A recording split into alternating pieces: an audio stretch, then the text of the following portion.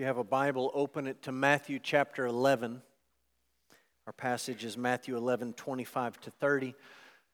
Our summer sermon series is titled Knowing Jesus, and we're taking the summer months just to talk about basic truths about who Jesus is, what does the Bible say about Jesus, things that we need to know and things that we need to respond to in an appropriate way. We've talked about Jesus being the ruler. He's the ruler of the kings on this earth. We've talked about Jesus being the Savior, the one who came to save us from our sins. Ron Hinesley preached, and he talked to us about Jesus being our friend. What does it mean and what does it not mean? That Jesus is a friend of sinners. We talked about Jesus being faithful to His character, faithful to His promises. A couple of weeks back, Jason Westfall preached, and he talked about Jesus being the mediator. He is the only mediator between the holy God that we just sang about in sinful people like you and me. We're going to reference that truth again this morning.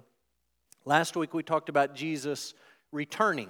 He's the one who's going to come back for His people. And this morning we're going to talk about the biblical truth that Jesus is gentle. And we're going to pull that truth from Matthew chapter 11. And so before we get to our passage in Matthew 11, I just want to say a few things about the Gospel of Matthew. Matthew wrote his Gospel, the first book in our New Testament, because he wanted people to know the truth about who Jesus is. And if your Bible's open, you might just hold your spot in Matthew 11, and you can flip back to Matthew chapter 1. The very first words in Matthew 1 are the book of the genealogy of Jesus Christ. And right there, Matthew is saying something to you about Jesus, something that you need to know. He's the Christ. That word Christ is not part of Jesus' proper name, but it's a title that tells you something about Jesus. What does it mean that He's the Christ? Well, He's the son of Abraham and the son of David. He's the one promised in the Old Testament, the one who fulfills all the prophecies, all the promises that God made to His people. He's the Christ. He's the Messiah. If you jump down to Matthew chapter 1, verse 21, the angel told Joseph to name his son Jesus. Why? Because Jesus means Yahweh saves, and this baby would grow up and save His people from their sins. This baby would be no ordinary baby, but it would actually be truly God with us. And that's in Matthew chapter 1, verse 23. Behold, the virgin shall conceive and bear a son, and they shall call His name Emmanuel, a prophecy pulled from the book of Isaiah chapter 7. So He's the Christ. He's the one who came to save us from our sins. He's truly God with us, truly God, truly man. And as you continue reading in Matthew chapter 2 and Matthew chapter 3, it's clear that Matthew wants you to understand that Jesus is the true Israel. He's the one who lived out what Israel, the nation, failed to live out. And we read these stories about Jesus being taken, of all places, to Egypt, and then being called out of Egypt, entering the promised land through the Jordan River, being tempted in the wilderness. All of these stories Matthew is laying out in systematic fashion so that you understand Jesus is the true Israel. He's the remnant, not of a few, but of one. So he's written this gospel so that you would know the truth about Jesus. And by the time you get to Matthew chapter 11, we're ready for an important truth about Jesus and His character, who He is, something that we need to know about Jesus. And the big idea of our time together this morning, the big idea of this sermon is simply this: Jesus is gentle. He's gentle. Now, I'm aware that as we read through these verses, when you get to verse 29, what Jesus actually says about Himself is that He is gentle and lowly in heart, gentle and lowly. What I'm saying to you at the outset is that those two words, gentle and lowly, have a semantic range that overlaps. Jesus, in saying that He's gentle and lowly, is not saying two different things about Himself, but He's saying one thing about Himself, and He's using two different words to talk about this aspect of His character. And we're just going to talk, for the sake of clarity, about Jesus being gentle with His people. So, take your copy of the Scriptures. We'll read our passage, Matthew 11, beginning in verse 25. At that time, Jesus declared, I thank you, Father, Lord of heaven and earth, that you have hidden these things from the wise and understanding and have revealed them to little children. Yes, Father, for such was your gracious will.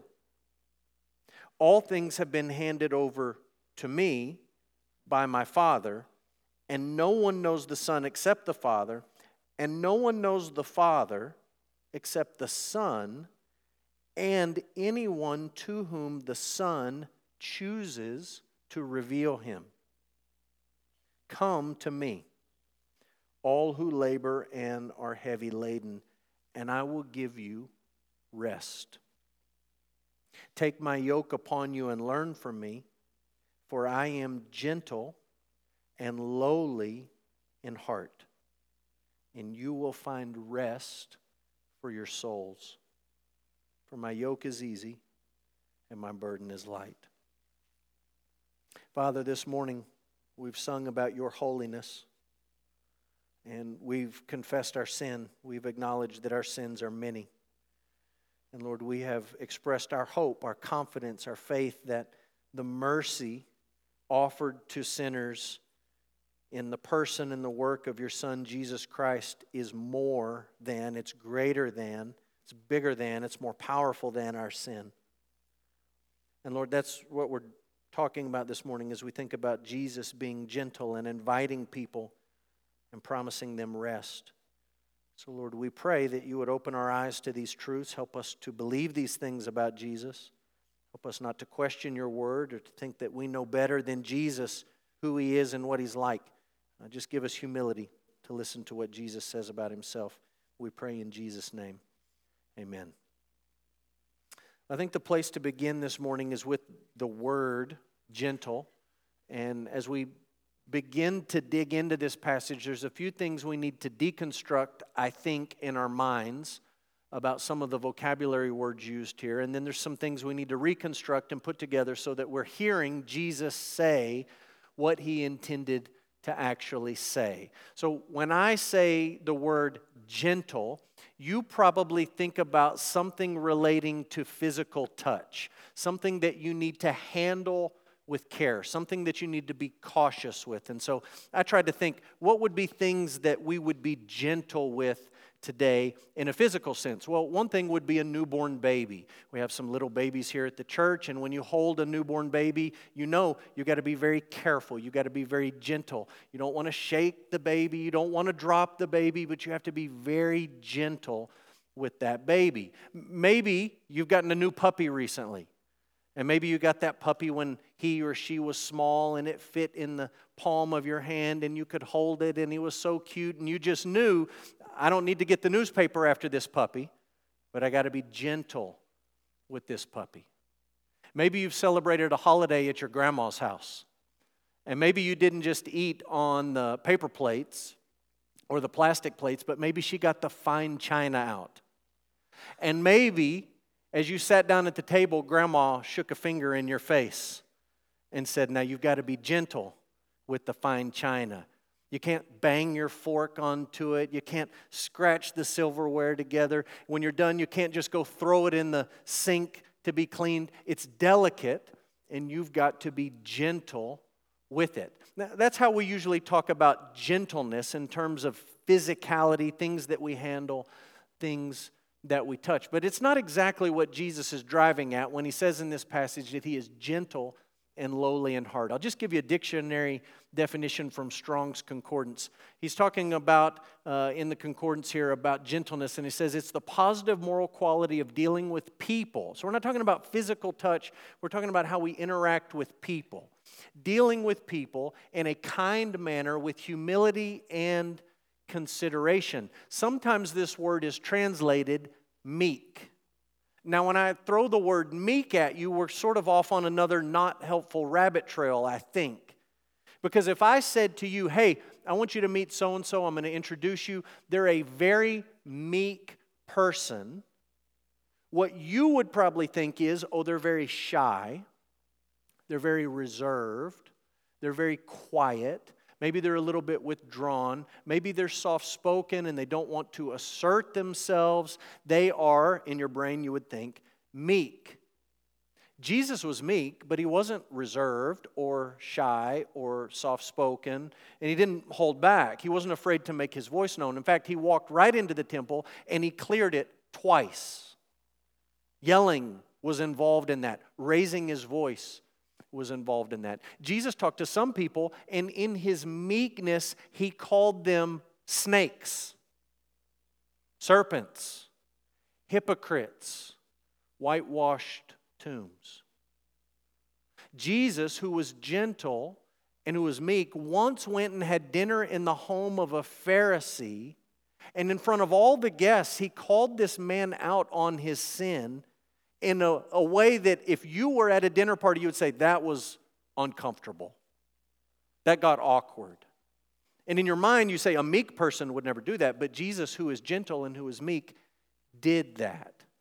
So we're wrestling with this idea of gentleness and with meekness. There's a Greek word group that translates all sorts of words related to gentleness. The Greek root is prou. We would spell it P-R-A-U. There's a noun version and there's an adjective version and there's a verb version of the word. Gentleness or gentle as an adjective or to be gentle as a verb. None of these words have anything to do with weakness or softness. They all convey the idea of strength that is under control. It's one thing to have strength. It's one thing to have power. It's another thing to have strength and power that is under control. And that's what this word group is getting at. I'll just give you an example from the world of literature. John Steinbeck wrote a novel many years ago, one of the great American novelists, called Of Mice and Men. And there's two main characters in the book, George and Lenny. And George is a smaller man, fairly intelligent, although not educated. Lenny is a large, strong, powerful man. And in the book, the one thing that Lenny wants is to live on a farm with rabbits. It's not because he likes to eat rabbits, it's because he loves rabbits. He thinks they're cute, he wants to hold them, he loves rabbits. That's the one thing he wants. But he's a big man, he's a powerful man, he's a strong man, and he has no control over his strength. And repeatedly in the book, his strength gets the best of him, and he ends up hurting animals or people. He has no self-control over his power. And when we talk about gentleness or meekness, we're not talking about softness. We're not talking about passivity. We're not talking about somebody who's just completely laid back and doesn't care. We're talking about somebody who has strength, but who has strength that is under control. Now remember too, we're not talking about physicality. We're talking about how we relate to other people. So let me just sum it up like this. I'll put two categories up on the screen. A person who is not gentle. They are abrasive, irritable, mean, stingy, inconsistent, and hot-headed. You know any people like that? Not gentle. By contrast, a person who is gentle is kind, they're patient, they're understanding, they're approachable, and they're slow to anger. They're not a hothead, they don't fly off the handle, but they're slow to anger. Thinking about gentleness as we relate to other people. And Jesus in this passage says that he is gentle and lowly of heart. So our aim is simple. We want to ask the question and answer the question, how do we understand, how should we understand the gentleness of Jesus, and what kind of response should we make as his people? So number one, when Jesus describes his heart as gentle and lowly, he's talking about something that is central to his character. This will be a pretty quick point, but it's really foundational to everything we're saying this morning. I just want to make the observation that Jesus in Matthew 11, he did not say, I am gentle and lowly. He said, I'm gentle and lowly in heart. So I've referenced a book in this series a couple of times. The author is Dane Ortland, and the title of the book is Deeper. Deeper is actually sort of a follow-up. It's not really part 2, but it's a follow-up to the first book that Ortland wrote in this two-part series, if you want to call it that. And the first book he wrote is called Gentle and Lowly, and you can see where he pulled the title of the book from, Matthew 11. And he talks in the book about the fact that Jesus, in describing his heart, says something about the essence of who he is here that he doesn't say anywhere else. And this is what I'm telling you. Jesus says lots of things about himself in the Gospels. He's the way, the truth, and the life. He's the good shepherd. All sorts of things about himself. This is the only place that he talks about his heart. And in the Jewish mindset, your heart was far more than the muscle in your chest that constricts and pumps blood throughout your body. Your heart was the essence, it was the center, it was the core of who you are. It was the center of your personality. It was the summation of who you are as a person. And this is the only place that Jesus talks about his heart. He's not talking physical muscle. He's talking about the essence of who he is. And the one thing that he says in the one place where he talks about his heart is that he is gentle and lowly in heart. If you want a comparison for what Jesus is saying here, you could look to the Old Testament, to the book of Exodus.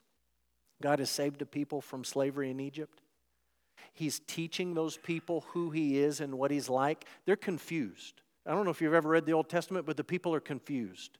They're trying to put all the pieces together in real time. They're thinking, is this God like the Egyptian gods and goddesses? Is this God like the Canaanite gods and goddesses? Is this deity like Molech or Baal? What is this God like? And God is teaching them.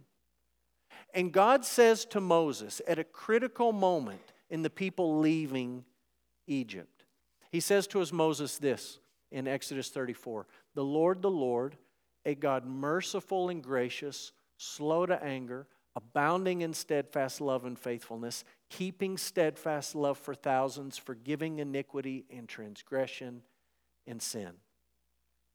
And God in this passage is saying to Moses, let's get down to the core of who I am, something that you must understand about me. I am not the kind of deity that flies off the handle. I'm not the kind of deity that is quick to anger. I'm not the kind of deity that has a small amount of steadfast love. I'm abounding in steadfast love. I'm always faithful. And I am a God who is quick to forgive his people. This is something central to who Yahweh is that Moses and the people needed to understand. In a similar way, when Jesus talks about his heart, he's talking about something that is central and essential to who he is, which means this: if you want to know Jesus, and I don't mean just know about Jesus. It's one thing to know about Jesus, to be able to answer a question about Jesus. Like I could answer a question about my favorite athlete. I know about them, but I don't know them. If you want to know Jesus, you must know what we're talking about this morning. You must be grounded in this truth that Jesus is gentle and lowly in heart, and he's offering rest to people who are burdened. So that brings us to the second truth on your notes. Those who are burdened are invited to find rest for their souls. Those who have a burden are invited to bring it to Jesus, and in exchange for that burden, Jesus promises them rest. Now, I like Sunday afternoon naps. I'm not going to get one today because it's VBS tomorrow, so I'll be up here all day getting ready for VBS. No nap today. But next week, I'll be back on my Sunday afternoon nap schedule, resting. That's not the kind of rest that Jesus is talking about. He's not talking about a nap. He's not talking about 8 hours of sleep at night. He's not talking about a week of vacation. He's talking about rest for your soul. And what Jesus is saying is so beautiful, and it's so counterintuitive to the way that most of us think. Most of us think if I can just get my act together spiritually, I'll be in good with Jesus. If I can just get all my spiritual ducks in a row, I probably need to have a quiet time every day for a year. I've already blown it this year, so maybe there's next year. I probably need to be at church a minimum of 75% of the time. Maybe, I don't know. And we come up with all these lists of things. I need to do these things. I need to get my act together. And if I can do these things good enough, I'll be in with Jesus. And what Jesus says is, you can be in with Him if you have a burden. If you have a burden. You can bring your burden to Jesus, and He will give you rest for your souls. This is what Jesus talked about in Mark chapter 2, verse 17, where He said, I didn't come to call the righteous, but sinners. If you're healthy, you don't need a doctor. I'm here for the sick people. You understand that Jesus doesn't think that any of us are righteous left to ourselves, but He understands that some of us think that we're righteous left to ourselves. And what Jesus is saying is, if you think you've got it all together, I'm not here for you. But if you understand that you're a sinner, I'm calling you to repentance and to life. That's the same thing Jesus is saying in this passage when He's offering rest, not to anyone, not to everyone, but to people who have a burden that they will bring to Jesus. So what does this burden look like? What might it look like in your life? Let me just give you a few examples quickly. Number one, those burdened by their smallness will find significance. So maybe one of the burdens you carry is just an overwhelming sense of smallness, that you are a forgotten person, an overlooked person, an ignored person. You say, I'm sitting in a room together with lots of people, but I feel completely alone and disconnected. I feel like nobody truly knows me. Yes, people spoke to me when I walked in this morning, and yes, people called my name, but I'm not sure that these people really know me. Jesus knows you. He knows everything about you. He made you. He cares for you. He knows the number of hairs on your head or face, if you prefer. He knows the requests on your heart before they come out of your mouth. He knows the days of your life because they were written before you lived any one of them. He knows you. You're not insignificant or overlooked to Him. So if your burden is smallness, you find significance. Number two, if you're burdened by suffering, you find comfort. Jesus knows the experience of suffering. He knows what it is to be tempted. He knows what it is to be hungry. Some of you right now are thinking, I'm kind of hungry. Wish this sermon would wrap up. Suffering is kicking in. Jesus knows what it's like to be hungry. He knows what it's like to be tired. He knows what it's like to be misunderstood. He knows what it's like to be lied about, slandered about. He knows what it's like to be rejected, for your own family to hold you at arm's length. He knows what it's like to be betrayed by a close friend. He knows what it's like to feel all alone in the midst of your suffering. He knows what physical suffering is like. And He knows what death is like. He is a good high priest, the Bible says, who can sympathize with our weaknesses. He is a man of sorrows, the Bible says, acquainted with grief and familiar with suffering. And He understands your suffering. Thirdly, those burdened by sinfulness can find forgiveness. This gets to the root of the matter, I think. Those burdened by their sinfulness will find forgiveness. Look, you're here on a Sunday morning in the summer. You could be doing lots of different things. You're here. And so I'm going to make the assumption that someone at some point in your life has told you that Jesus Christ died on a cross for sinners. Jesus Christ died on a cross for sinners. It's possible that no one has ever told you that, and if they've never told you that, I'm telling you that. The Bible says that Jesus died a substitutionary sacrificial death on the cross for sinners. And I'm guessing that most of you have heard that. that Jesus died so that you might live, that you might have spiritual life and eternal life. That His mercy and His grace motivated Him to die a death in your place. Most of you have probably heard that. Some of you, probably not many, but some of you probably sit here this morning or might sit here this morning and you say, you know what? All this talk about sin, I don't like it. I think I'm a pretty good person.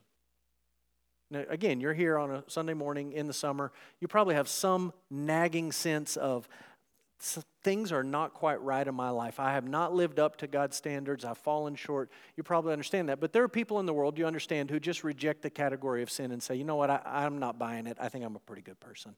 Jesus dying for sinners, that doesn't really compute with me because I don't think that I have a great sin problem.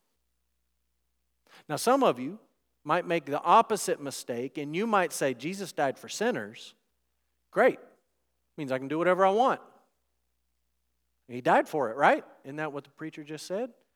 He died on the cross for it, so I can go out and I can do all I want and live it up.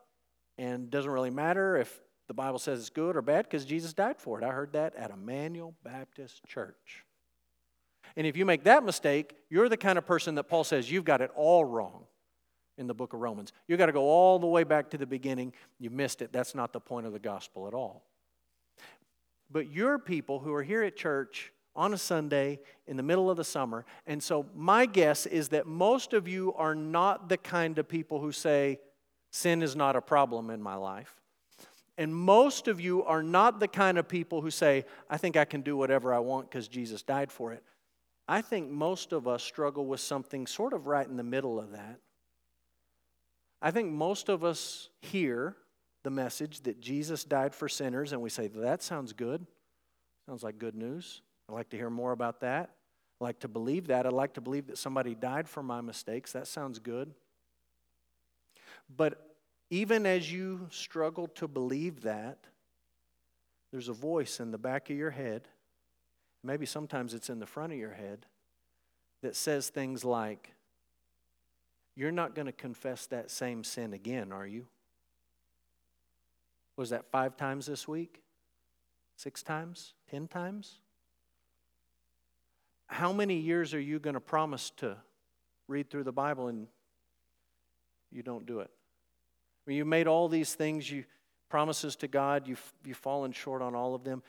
And this voice in the back of our head just says something to us along the lines of, Jesus died for sinners, I get it, but I think He's probably fed up with me. I think He's had enough. And He's probably really frustrated, and He's tired of hearing me say the same thing over and over and over again and asking forgiveness for the same things over and over and over again. And He probably wishes by now that I would just get my act together and clean myself up so that He wouldn't have to keep doing it for me. Surely He's about had enough of me. Why do we think like that?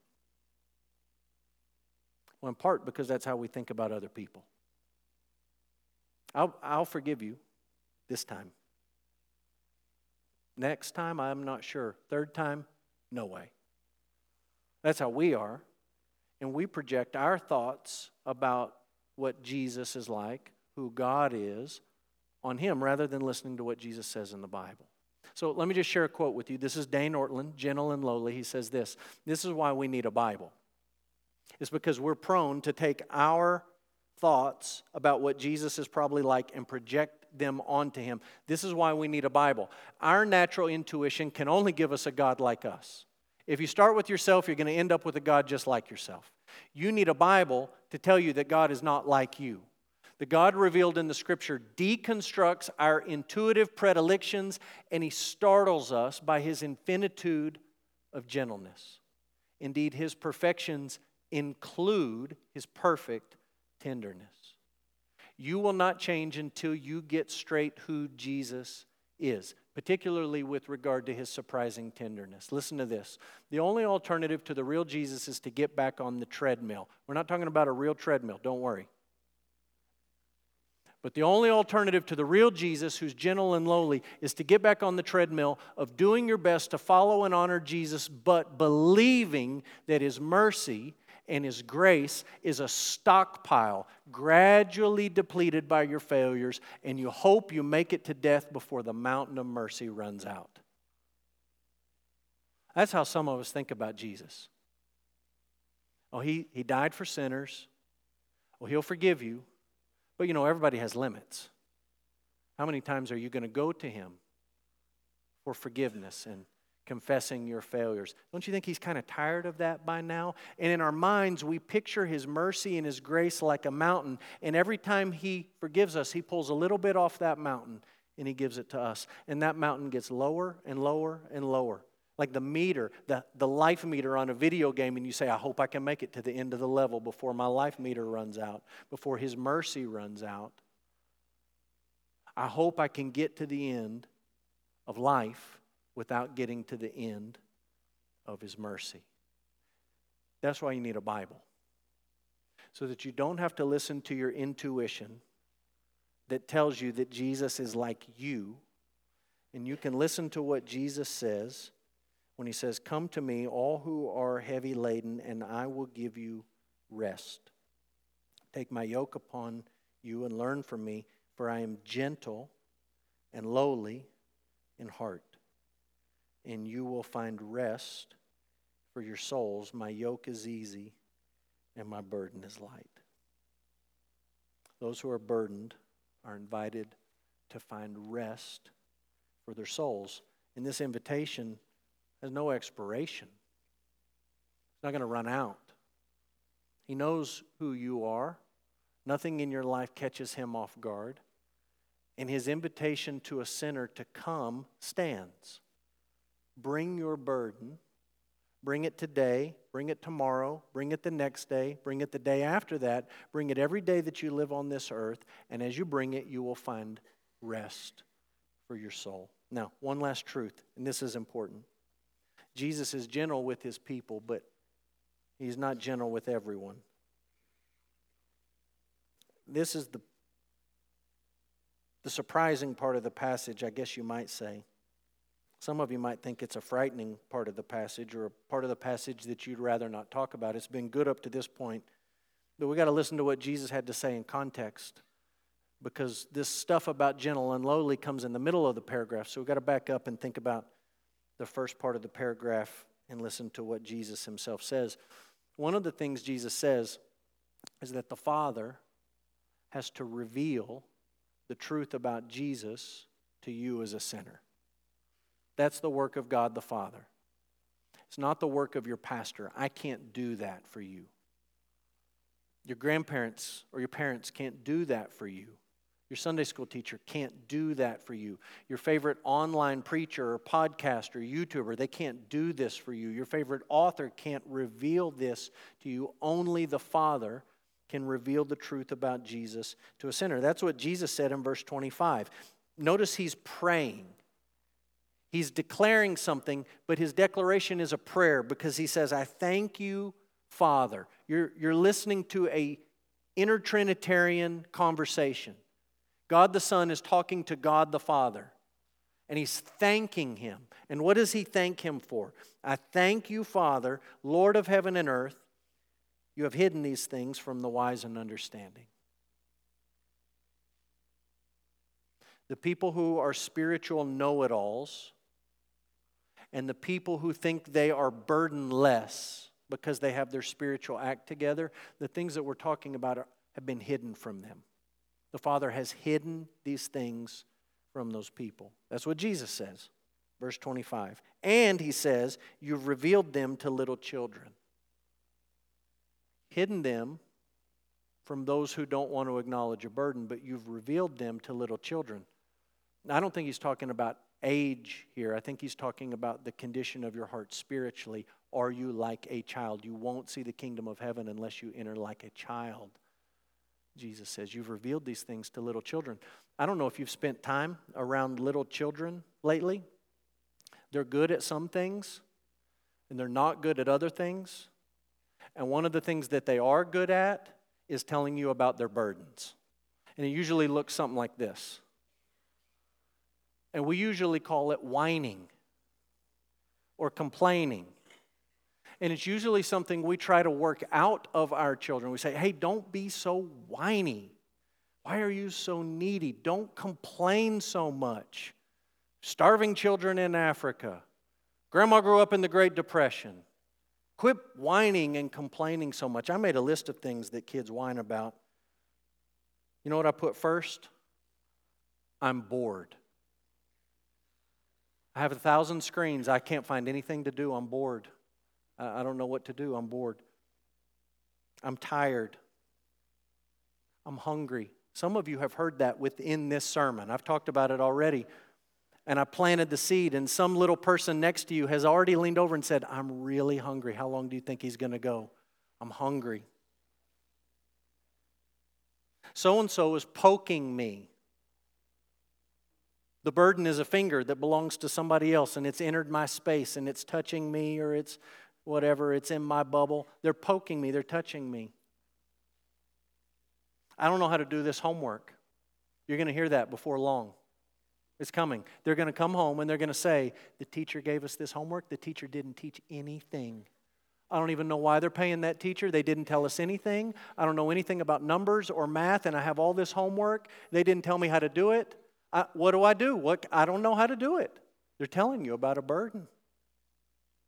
Green beans. I got green beans on my plate and I don't want to eat them. I can't eat them. I cannot get them down. I don't want them. We call it whining. We call it complaining. And it is that. Whining and complaining are real, and you should not want your kids or your grandkids to whine or complain. But you understand that from a different perspective, what kids are doing, they're intuitively doing, they're bringing a burden to somebody that they think can help. I'm bored. Would you look at me and talk to me? Would you play with me? Because I'm bored. Maybe you can fix that problem. I'm tired. You ever been on a hike or a walk with your kids? I'm tired. They're looking at you and they say, you look big and strong. Maybe you could carry me because I'm tired. The kids right now looking at you saying they're hungry. They know you have money in your wallet. And they know Rose's is open on Sunday. And they're looking at you saying, can you do something about this? Could we just go? And you have the money. They have the burritos. Help me. The poking. Would you send them to the corner? Would you ground them? The homework. Would you help me with this? The green beans. Would you just eat them for me? I have a burden and I need help. You understand, Jesus is not inviting you to whine or complain, but He is inviting you to bring your burden to Him. Now, this is what He's saying in verse 25. Are you ready? Because I'm coming all the way back around. Verse 25. Jesus is saying, no person left to themselves will ever recognize that they have a burden or bring it to Jesus believing that He can fix it.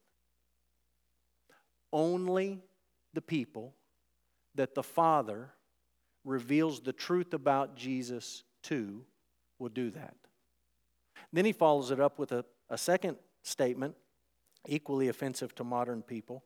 Sinners can only know the Father through the Son. That's verse 27. All things have been handed over to me by my Father. No one knows the Son except the Father. No one knows the Father except the Son, and anyone to whom the Son chooses to reveal Him. That's Jesus speaking. I'm not making it up. Jesus says, no one knows the one true God, God the Father. No one, unless God the Son, Jesus, who knows Him, chooses to reveal Him to you. Jesus would not make it long on a modern university campus. Because He is saying, this is something you cannot figure out on your own. God has to reveal it to you. That you have a burden and that Jesus can fix it. And the only way that you can come to the true God, the Father, is if Jesus chooses to reveal Him to you. It's almost like Jesus is saying, look, there's only one God, and there's only one mediator between God and man. It's the man Christ Jesus. I think you heard a sermon about that a few weeks ago.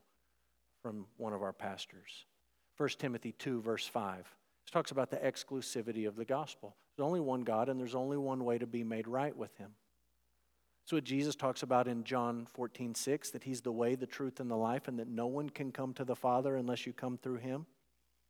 That's what the apostles are talking about in Acts chapter 4, verse 12, when they say there's no other name given among men under heaven by which people might be saved except the name of Jesus Christ. There's only one God. He is Lord of heaven and earth, and he's in charge of revealing gospel truth to people. And the only way that you can come to him is through the Son. Your pastor can't conjure this for you. We can't have enough smoke and lights and whatever to create this in your heart. It's the work of Almighty God to reveal these truths to you and to give you access to the Father. Now, that's big talk. I understand it's big talk. God has to reveal the truth, and you can only come to the Father through Jesus.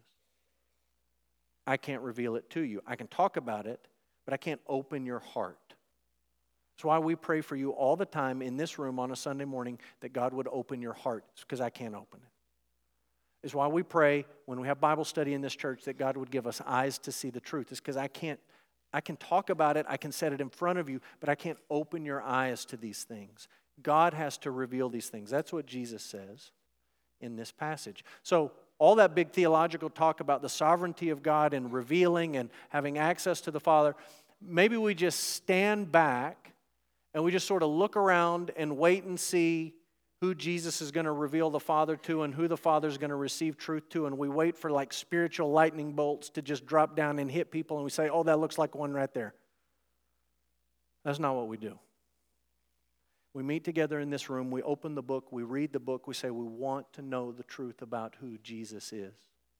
We want to understand it. We want to pray that God would open our hearts and open our eyes to the truth. And then we understand that while God is sovereign in any sinner coming to faith in Jesus, we also understand that we're responsible to come.